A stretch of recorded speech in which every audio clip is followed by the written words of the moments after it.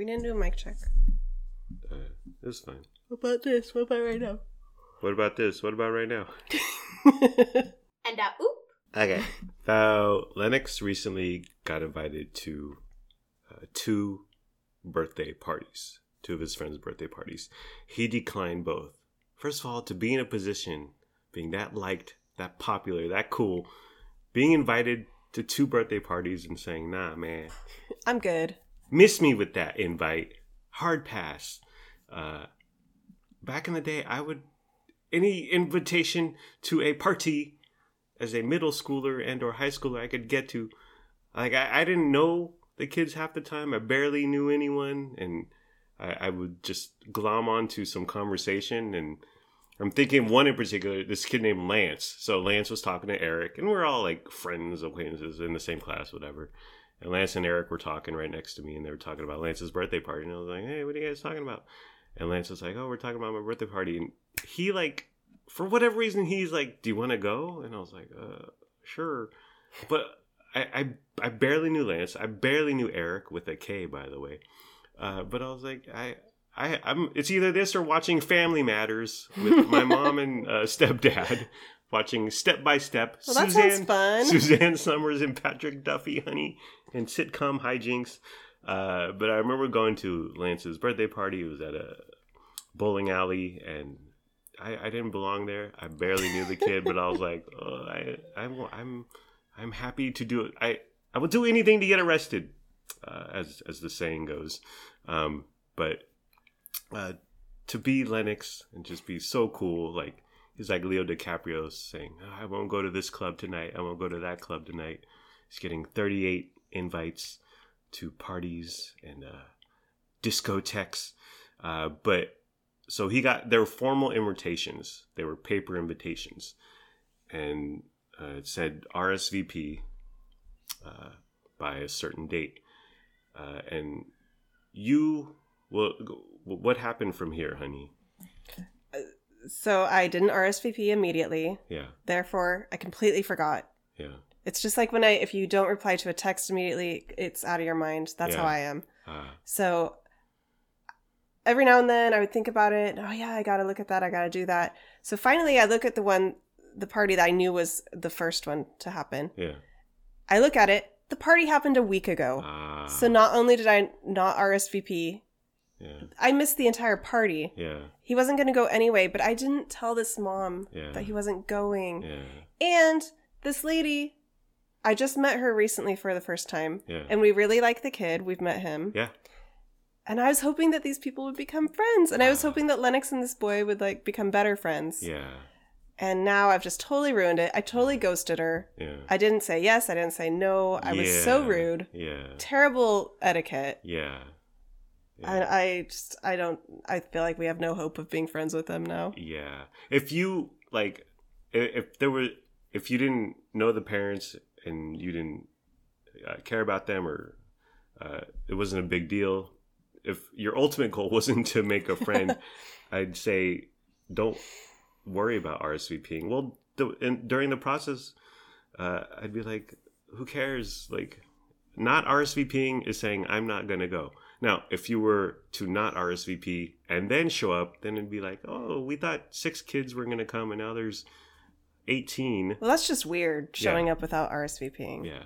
But I think not RSVPing, that's fine. I feel so rude. Yeah. There is that element. Yeah. I do have ulterior motives. It's true. Yeah. And we've had a face-to-face. We've met a couple times, had that connection. Yeah. You and the mom. Yes. Yes. Yeah. And now I severed that connection. But then the second birthday party, you politely declined. What was the phraseology, or what was the excuse? I RSVP'd the night of the last day that you're supposed to RSVP by. So I got in right under the limit there. One could think that just not saying anything and letting it go by the wayside was the preferable mood. But what did you say? Or I just said he can't come. Unfortunately, we have a family thing that day. Did we have a family thing that day? Oh, yes. I'm exposing you. And oop. You been hearing this baby? I thought it was a cat. A cat in heat? And oop. Okay, so we went through a ketchup bottle recently. Lennox likes ketchup with his chicken tendies and fish sticks and sliders. And well, he's a ketchup. It's his condiment of choice. He's a ketchup kind of guy. And so the ketchup bottle was empty, and you asked me, is this trash or recycling? And I said recycling. Yeah, because you're very persnickety about what gets in the recycling can. Yeah. We recently had a family meeting. Oh, yeah. Where we did a whole activity. Yeah. Of what goes in trash, what goes in recycling. Yeah. Well, I found a few Yoo-hoo boxes, the box drink, the package, the yellow box, and a few ramen instant noodle cups in the trash. And I was beside myself. Well, spoiler alert, 85% of recycling goes to the trash, so it's all a big charade. That's what I'm saying. But so you had an empty ketchup bottle. I said it goes in the recycling, and then you proceeded to fill it up with water. And go through your methodology, honey. When did you start doing this? The purpose, please. Yeah. There's remnants of ketchup in the bottle. Absolutely. So you fill it with some water, put the cap back on, shake, and then you pour it out the sink. So you rinse it out a little bit before you put it in the recycling bin. When you first did that, I thought, oh, you're like how you if you have a little bit of milk, throw some water in there, shake, and then hey, I got another cup of milk. I thought you were gonna magically come up with more ketchup, but so your thinking is that it's a clean bottle. I'm thinking of the workers who have to sort through the trash and handle this old nasty food and containers. Yeah. And oop. A terrible job, no doubt, honey. But I think you washing a bottle of ketchup, I don't see the end result. I don't see the point. I just feel better sending my trash off to the recycling center a little bit clean, a little shiny. Yeah. It takes a few seconds. Yeah. I first recall my mom doing this when I was a kid. I remember her rinsing out. She used to rinse out the milk jug. Then she would use her hip and squish it against the counter to flatten it. Nice. And I used to do that move myself. I want to see that. I've kind of gotten lazy. I just put the milk container in the recycling bin without squishing it flat. Yeah. I'll show you sometime. I'll do it next time. Okay. Well, I'm thinking TikTok life hack, honey. Okay, so it started with lizard lips Fisher. I appreciate the virtue signaling or the slight. I mean the trash workers or whatever, disposal people, they deal with 9 million disgusting pieces of garbage a day. I know. And one bottle of ketchup. But, I mean, it's fine if you want to do that. I feel so much better. Yeah. I feel more at ease and at peace if I rinse it out a little bit. Yeah. Otherwise, if there's food globs and ketchup remnants, I think it belongs in the trash. Yeah. You shouldn't send it to the recycle unless it's clean, in good form. So you think we should put ketchup bottles in the dishwasher, run it the cycle, make everything pristine and beautiful? Well, I think it just goes by a conveyor belt, and then it goes into much like Toy Story 4, where Woody almost went into the fire with all those other toys. Yeah, it just goes into some sort of compacting system. Waste system, and then it ends up recycle a 2-liter bottle or whatever. I wonder, how do they get the food off? They don't? It's part of it. They just put it in the trash. Yeah, it's not actually getting recycled. Yeah, in the end, yes, that's what happens. Okay, so speaking of Lennox, so we recently started buying chicken sliders, like the frozen kind. And you cook them, and they're fantastic. We've bought in the small, White Castle size, and then the larger, McChicken or whatever, Popeye's chicken sandwich size. And they're really good. Lennox loves them. I've had a couple. They're surprisingly good for a frozen sandwich. Yeah, exactly. But you were preparing them, and I was observing you. And walk me / us through the preparation of a frozen chicken sandwich, honey. These ones specifically. For whatever reason, the instructions were super complicated. There was like 10 steps to microwaving this little frozen bun and frozen patty. Yeah. So first of all, you have to take the piece of chicken out. You microwave that by itself on a plate. Okay. For 1 minute and 30 seconds. Yeah. Then you wrap each bun. There's 2 buns, top and bottom. You wrap each one in a paper towel. Yes. And then you this was blowing my mind. And then you put those in the microwave for 30 to 35 seconds. Yeah. And then you take them out and then you assemble the sandwich. Sure. I might be missing some steps because I think that was even a shortcut of what you're supposed to be doing. Yeah. So it took forever. I had these all laid out on the counter because I was trying to make like 6 of them. Yeah, you had an assembly line. You were like Chick-fil-A or whatever. I used so many paper towels for this little process. Yeah. And it took forever. Yeah. But it turned out good. Yeah. Oh, yeah. It turned out good. When it came time, like I wanted one, so I ate one. I was like, I'm just going to throw this gosh dang chicken sandwich into the microwave, and it looks like it would take about 50 seconds to cook, so a 5-0 start, and 50 seconds past, comes out, it's out of this world. I was like, why would they complicate things? You just put the whole sandwich? Yeah. Bun, meat, bun. Yeah. What about the rules? I know. Breaking rules. Well, all these microwave instructions, like the ones where cut a slit in the film, and then it's like, well, I have a fork because I'm going to eat this with a fork, but I don't want to dirty a knife to cut the slit in the film, so I turn the knife upside down and I jam it. You could just stab the fork prongs. Yeah, that's true. Although, but with spoons, it's more difficult. Yeah. I turn those around too, and with the butt of the spoon, I slit the film. But there's lots of microwave foods like pull back after 3 minutes, pull back the film, stir it, put back the film, and then put it back in for 2 more minutes, or flip it upside down after 2 minutes. Oh, I hate that. Yeah, when you got to flip over halfway through. Yeah. Get out of here with that. Yeah.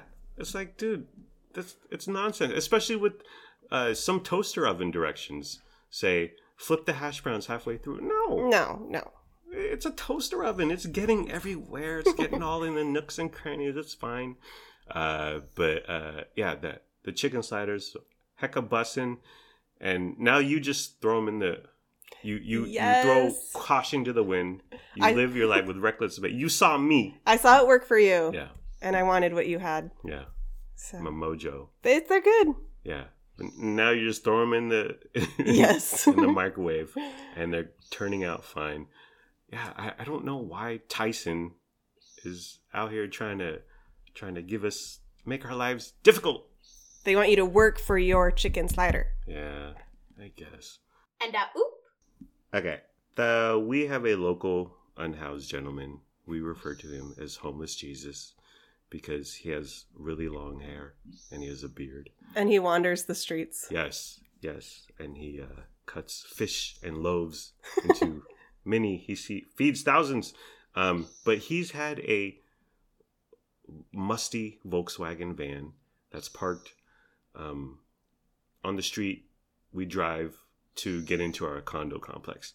And it's been there for a year plus, dang near 2 years. And before Homeless Jesus, HJ for short, he used to park it there, but then he would move it. It would be gone. He would be gone for weeks at a time. Yeah. So we thought he was just roaming California, or he was a traveling man. Yeah. Or he just didn't want to arouse suspicion, and he knows that people might call the popo on him if he sits.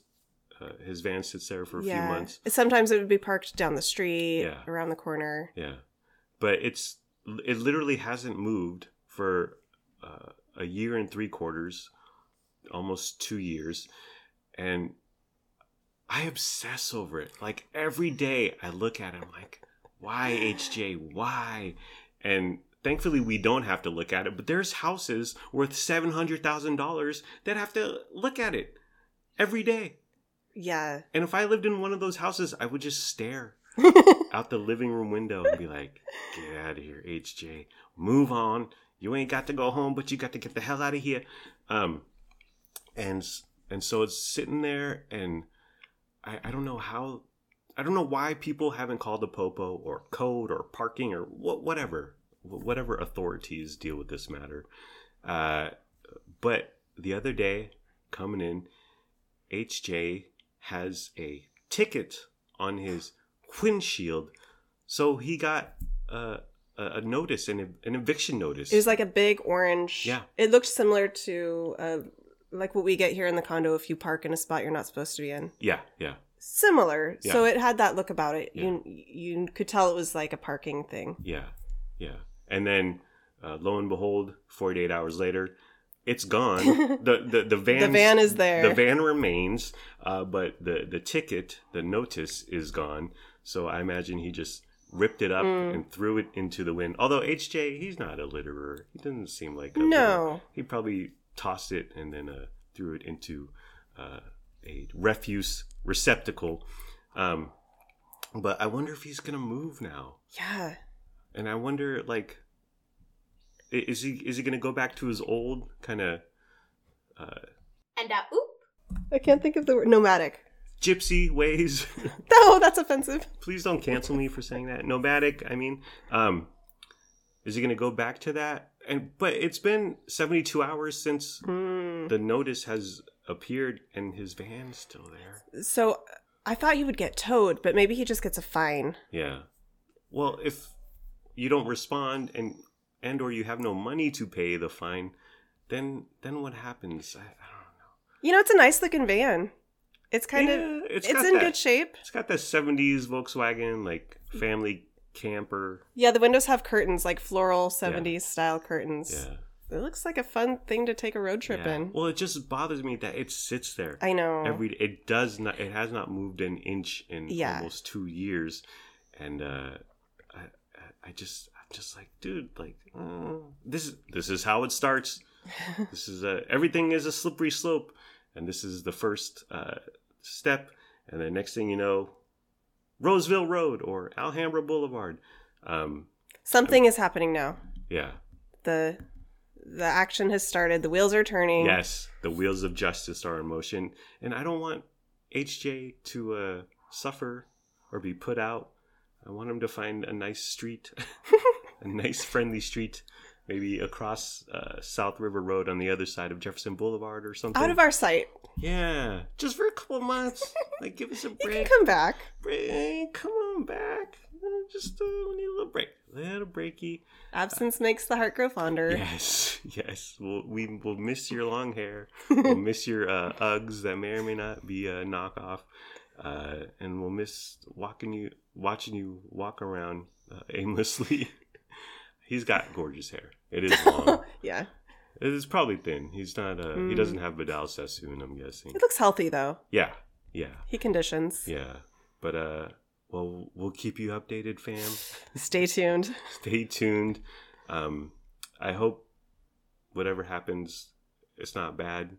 Like, he doesn't start piling up fines. You know what? The van might not run, dude.